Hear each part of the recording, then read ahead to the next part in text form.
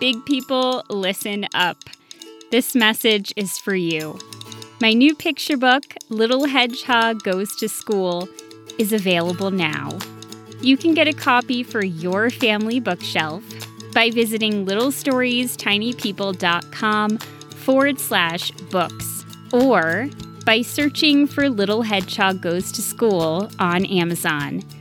I hope you love it. Now, on to the show.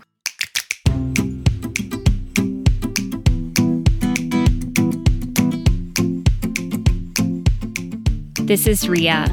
Welcome to Little Stories for Tiny People. Our story today is perfect for bedtime.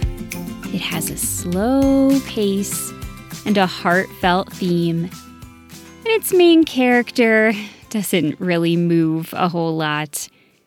So settle in beneath your weighted blanket and close your eyes and listen to our tale. I don't know if you'll be able to stay awake until the end, but you won't regret it if you do. It's called The Story of a House. Take it away, Ulrich. Remember, there are no pictures. You can imagine the pictures in your mind. You can imagine them however you want. Okay, let's go!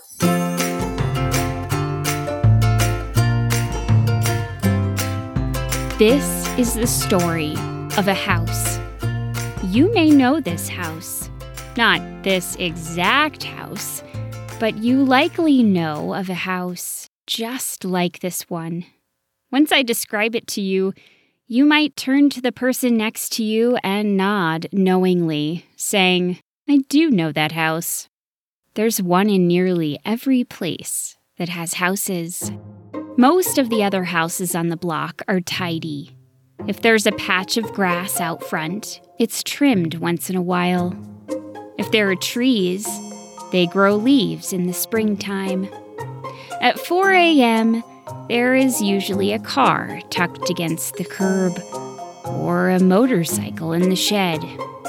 When it comes to most houses, there is a clear separation between the house and the flora and fauna surrounding it. If there are animals inside these houses, they were invited there by people. Perhaps most importantly, nearly every other house, even if the grass is not trimmed, or the tree out front does not spring leaves, nearly every other house shows signs of serving the purpose that all houses aim to serve, providing a home for people. But this house, the one our story follows, has none of those characteristics. It sits away back from the street at the end of a long driveway, itself broken and worn away in places.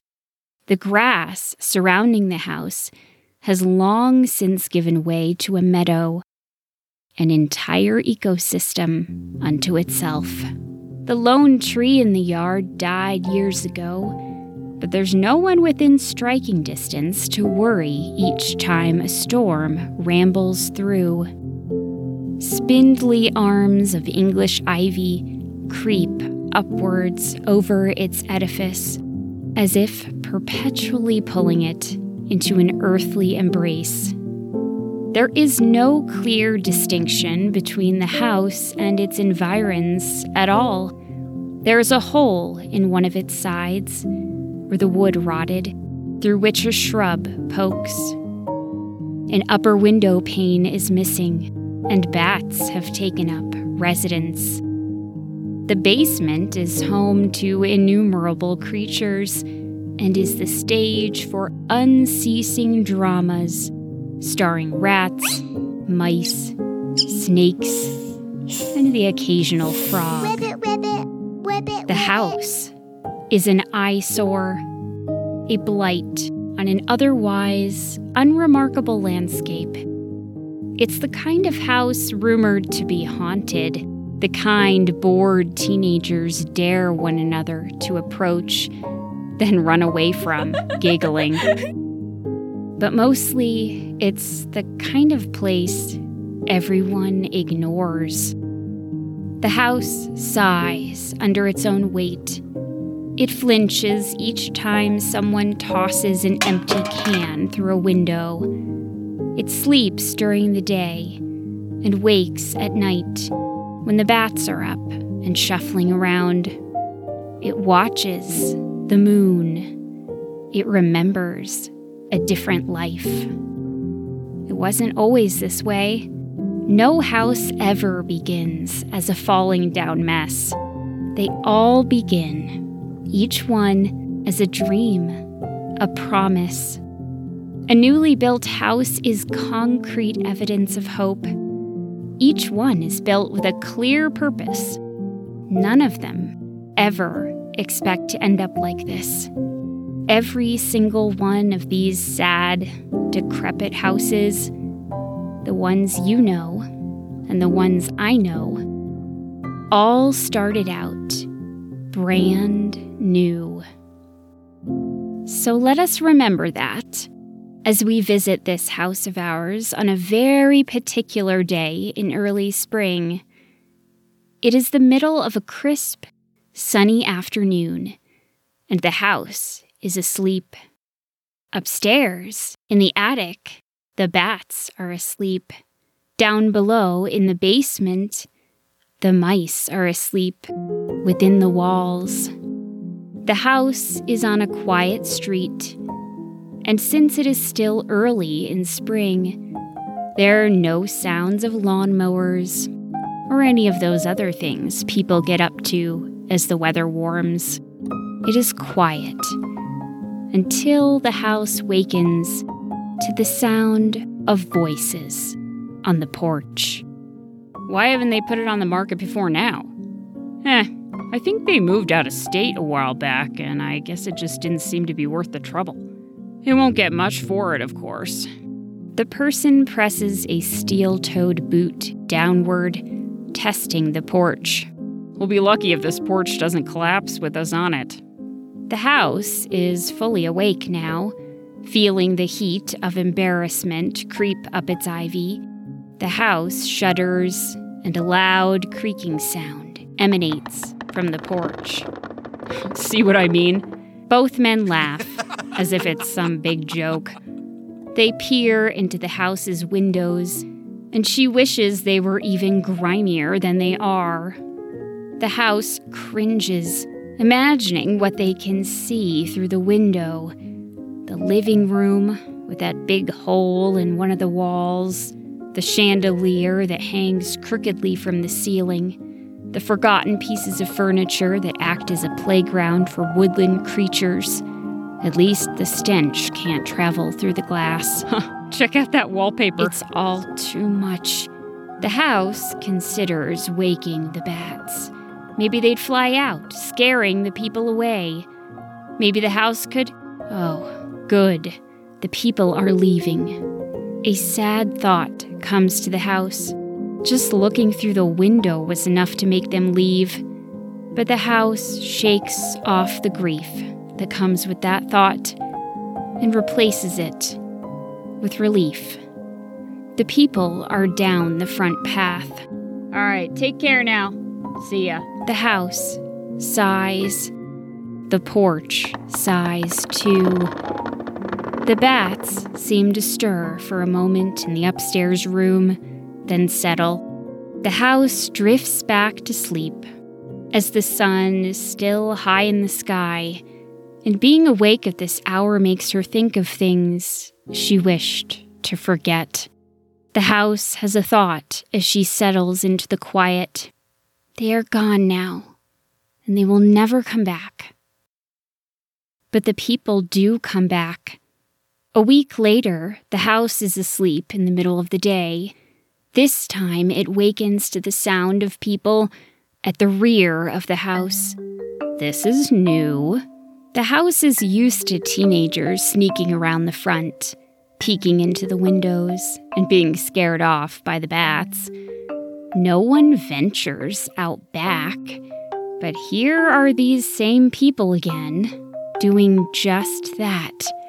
They approach the shed. Not the shed, the house thinks, her shutters rattling. The house has no idea what they'll find back there. There could be anything in the shed. The man with the steel-toed boots pulls at the shed door. It is warped from years of disuse, and it catches against the ground. It's not going to open. The house's thoughts drift gratefully to all the rains and the humidity over the years that twisted the shed door so that its angles are not quite square. The man plants his feet firmly against the ground and pulls the door with greater force. It catches again, and then it opens. No. Oh, wow. There's a mower in here. Thing's got to be like 60 years old. Oh, I know that model. Must have been top of the line when it was new. It was, the house thinks, in spite of herself. A memory of the mower, brand new, comes to her in a flash. Why are these people doing this? Stirring up things that should be left to the past. After traipsing around the property, the people leave. This time, the house has a bad feeling they will return. She settles into an uneasy sleep. The house sleeps fitfully for a few weeks, on tenterhooks, expecting the people to come back. But after several weeks of quiet, she slips deeper into a troubled slumber. Late spring comes, bringing heat and damp. The animals in the house are sluggish. The sounds of lawnmowers and the buzzing of weed whackers come and go. But it is the sound of a mallet hitting wood that finally jostles the house from its stupor. Her shutters rattle as she ascends from the depths of sleep. The animals in the house stir and turn over. The sound stops for a moment, and the house begins to doze once more. But then the sound comes again. The house flinches. She gazes out her front windows. She sees a man, one of the people who visited her, hammering a sign into the ground. A "for sale" sign. What happens next happens swiftly. The sound, so familiar, so lodged in her frame, knocks the house back in time. Decades shrink to nothing as the house's long memory carries her back, far back, to when another mallet hit another for sale sign into place when she was just a few days old. "This one'll go quick," the man says to a woman who stands nearby with her arms crossed over her chest, squinting against the bright afternoon sun. Well, we can't wait to meet our new neighbors. She's a beauty, isn't she? Best on the block, I'd say. We're grateful for ours, of course, but once I saw this one going up, I'll admit I was a bit jealous. The man smiles. "This one'll go quick," he repeats. He hits the sign into place once more, then stands back to admire his work. The house, 50 yards from the road and nearly as far from the sign, watches this exchange with a sense of wonder. The world is new. She is new. She does not yet know the fairy tale that will unfold for her. She does not yet know what it's like to serve a purpose, her purpose. The next few days are a whirlwind. Families visit. They marvel at the workmanship of the staircase. They run their hands across the kitchen counter. They talk of holidays and family dinners. Within a week, the sign out front is taken down. One of the families who visited comes back. This time, a truck brings their belongings. A few pieces of furniture, some beds. The house is flustered by men carrying a dresser up the stairs. One of the men loses his footing for a half second. The dresser scrapes against the freshly painted wall. It is the house's first scar. She wears it with pride. These early days of life are a dream, and the house soaks up each detail. Little licks from the family dog, who inspects every corner. Wood floors so new, they still remember vertical life in the tree. Curtains still creased from folds in a shipping container. Appliances that sparkle. When the children tramp through the house, bounding up the stairs, their shoes leave invisible marks. Over the years, thousands of those unseen marks will add up to very visible scuffs and grooves. But in those early days, the house is pristine. The movements of the people are startling at first. When the children leap across the floor remains rigid. But slowly, over time, the house learns her part in the dance of their childhoods. After a while, when they jump down those last few steps of the staircase, the floor gives ever so slightly, as if to catch them. The door frame's sharp edges soften with so many touches from little palms. The house understands this is how she becomes a home. She is filled with furniture and linens and children's art on the walls and laughter. She is filled with joy. As time goes on, the house takes a special liking to the little girl in the family. She has a toy raccoon that she carries with her everywhere she goes. Raccoonie is its name. Raccoonie drags against the grain of the wood floors, a surprisingly pleasant feeling for the house. The girl hums to herself as she plays. Once, when she is 7, she takes a pencil and writes her name on the inside of her closet. The house feels a swell of the house is knocked back to the present by the sound of a pickup truck starting. The man who hammered the for sale sign into place has packed up his things. The truck rumbles down the block and out of sight. Even in the warm spring air, the house feels a chill run through her uninsulated walls. These long-ago memories, especially those of the little girl, stir up her phantom feelings. I should explain. When creatures lose limbs, they sometimes experience phantom limb sensation. At times, it feels as though their missing arms or legs are still with them. The house has similar feelings. Even after sitting empty for all these years, the utilities turned off ages ago, there are times when she swears she feels the rush of water through her pipes, ready to spill from the tap into a waiting kettle. There are times when she feels the delightful pluck of a light bulb switching on. Other times she feels the familiar flood of warmth of the radiators heating up against her walls. The most vivid feeling that she gets is that of the ancient rocking chair easing back and forth on the porch.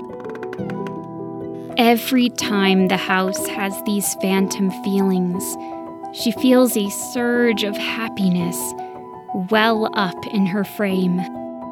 But the happiness is always followed by a descent into sadness as she realizes none of them are real. They are mirages, taunting her, reminding her briefly of all she has lost. The mallet on the for sale sign, the memories brought with it of the little girl, the soft drag of her pencil scribbling in the closet, they all bring a wave of phantom feelings. The house shivers as she feels little palms against the walls and footy pajama-clad feet sliding across the floorboards. She swears she can hear giggles echoing down the hall after a too-late bedtime. The house stiffens, trying to will the memories away. Now that the truck has gone, the street is quiet, except for the sound of a dog howling in the distance. It sounds lonely, the house thinks. She tries to push away the next thought, but it won't leave. Lonely, like me. The for sale sign begins to seem like a cruel trick. The house's only experience with the for sale sign was long ago, when a dozen families streamed through her door within days of the sign being planted in the yard. This time, no one comes. The house sits, restless, for weeks. Sleep does not come. The animals sense the tension. The bats take longer to tuck themselves in each day, fidgeting and shifting for hours before falling into an uneasy rest. The basement dramas are put on hold. With the house's agitation, the comfortable stillness is gone. The mice and rats huddle in hiding places where the snakes cannot find them. The entire house is on edge. Weeks pass without so much as a pedestrian passing on the sidewalk. Then, on a Saturday morning, in midsummer, 2 cars turn into the driveway. The house watches them come to a stop and cut their engines. The cars open. Out of one comes a young couple. Out of the other is a woman, wearing large bangles around her wrists that click together as she walks, and dangly earrings that catch the sunlight. The 3 of them walk the property. They cover every inch outdoors. Then they step onto the porch. There is something about these people that makes the house want to impress them. She tries not to let the porch creak. Oh well. The people peek in the windows, but they don't stop there. The woman with the bangles fiddles with something attached to the doorknob. The door swings open. It's the first time anyone has stepped foot in the house in years. The bats upstairs fly out the broken windows. The snakes in the basement slither through cracks in the foundation. The raccoon, napping in the bedroom, scrambles onto the roof and disappears, never to return. The house winces. Every one of her flaws is on display. The forlorn furniture, the floors scratched by 1,000 claws, the stench of forest life brought indoors. As they move through each room, the house feels as if her wallpaper is being peeled off, a panel at a time, like Band-Aids ripped off skinned knees. But underneath this humiliation is another, less familiar feeling. Something about the couple, the young woman in particular, comforts the house. Soon, the three people leave, and there is quiet once again. 2 days later, the for sale sign is gone. The house notices its absence in the mid-morning. Did someone take it in the night?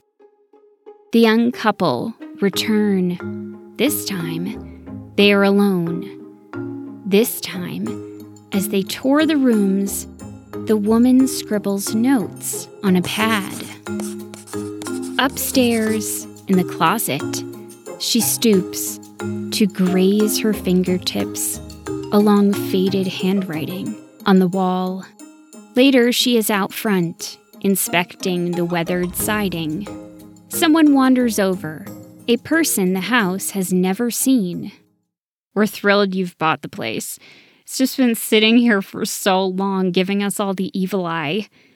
My brother does demolition. If you're interested, I can put you in touch. What does it feel like to be demolished? The house wonders. Then it notices the young woman replying.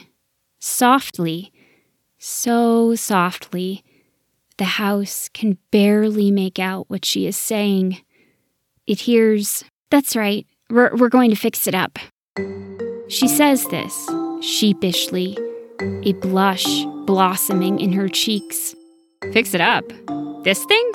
The neighbor is incredulous, setting a hand on her hip. The house is alert now. The air goes out of its rooms, leaving it breathless, the dust motes floating, motionless in the stale air. Everything in the house is silent, waiting to hear what comes next. Well, yes, my grandmother grew up here. I can't tear it down. The young woman keeps talking, gaining confidence as the neighbor listens. We'll have to strip it down to the studs, of course, but our contractor says the house are good. Is no longer listening. It is reeling from that small statement. My grandmother grew up here. The house shivers as if a chill has come through the windows. She feels her frame tighten as if being squeezed. And just like that, the house is transported back in time. She sees the little girl whispering to the walls, drawing on them with crayon, tracking mud with her little boots. The girl growing up, moving away. For so long, the house has kept the past at bay, has closed its doors and the memories, has tried to accept her lot in life as an eyesore, a blight on the neighborhood. She has tried to sleep through the rest of her days, believing she had no use other than as a rest stop for wandering creatures, themselves hapless souls, relying on the shelter of an old house rather than braving the wilderness. Now the layers of time come rushing over the house. She feels as if she could collapse from the force of it all. The incredulous neighbor's brows are stitched in a skeptical V. Bye now. Bye. The neighbor leaves. The young woman stays. She makes her way up the front porch steps, the boards creaking. She crosses the porch to the old wooden rocking chair. She settles into it. The house feels the lilt of the curved wood back and forth across her boards. It's just a phantom feeling. She chides herself as she feels the familiar surge of happiness. But a moment later, she corrects herself. No, this time, it's real.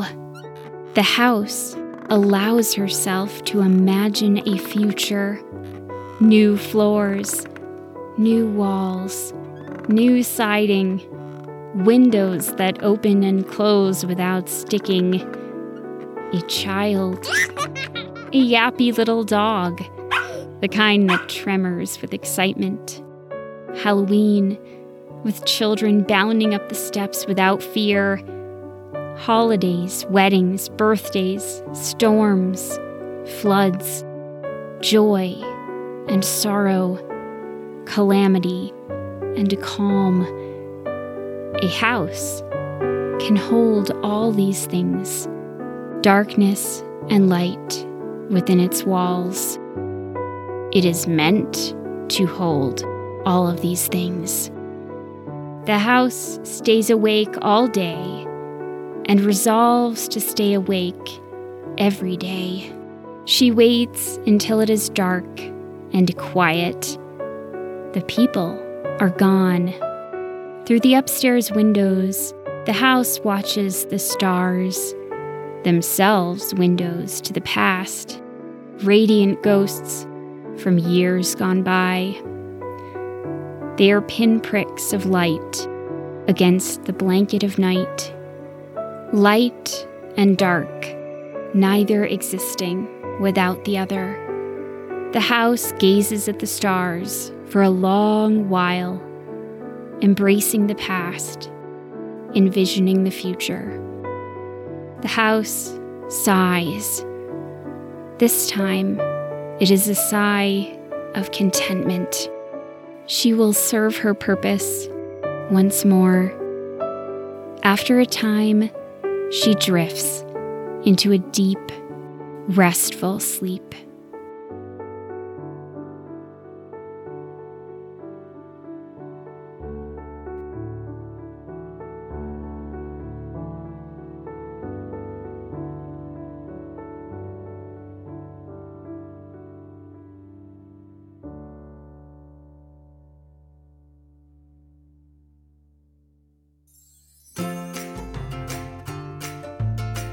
I've always had a soft spot for old homes.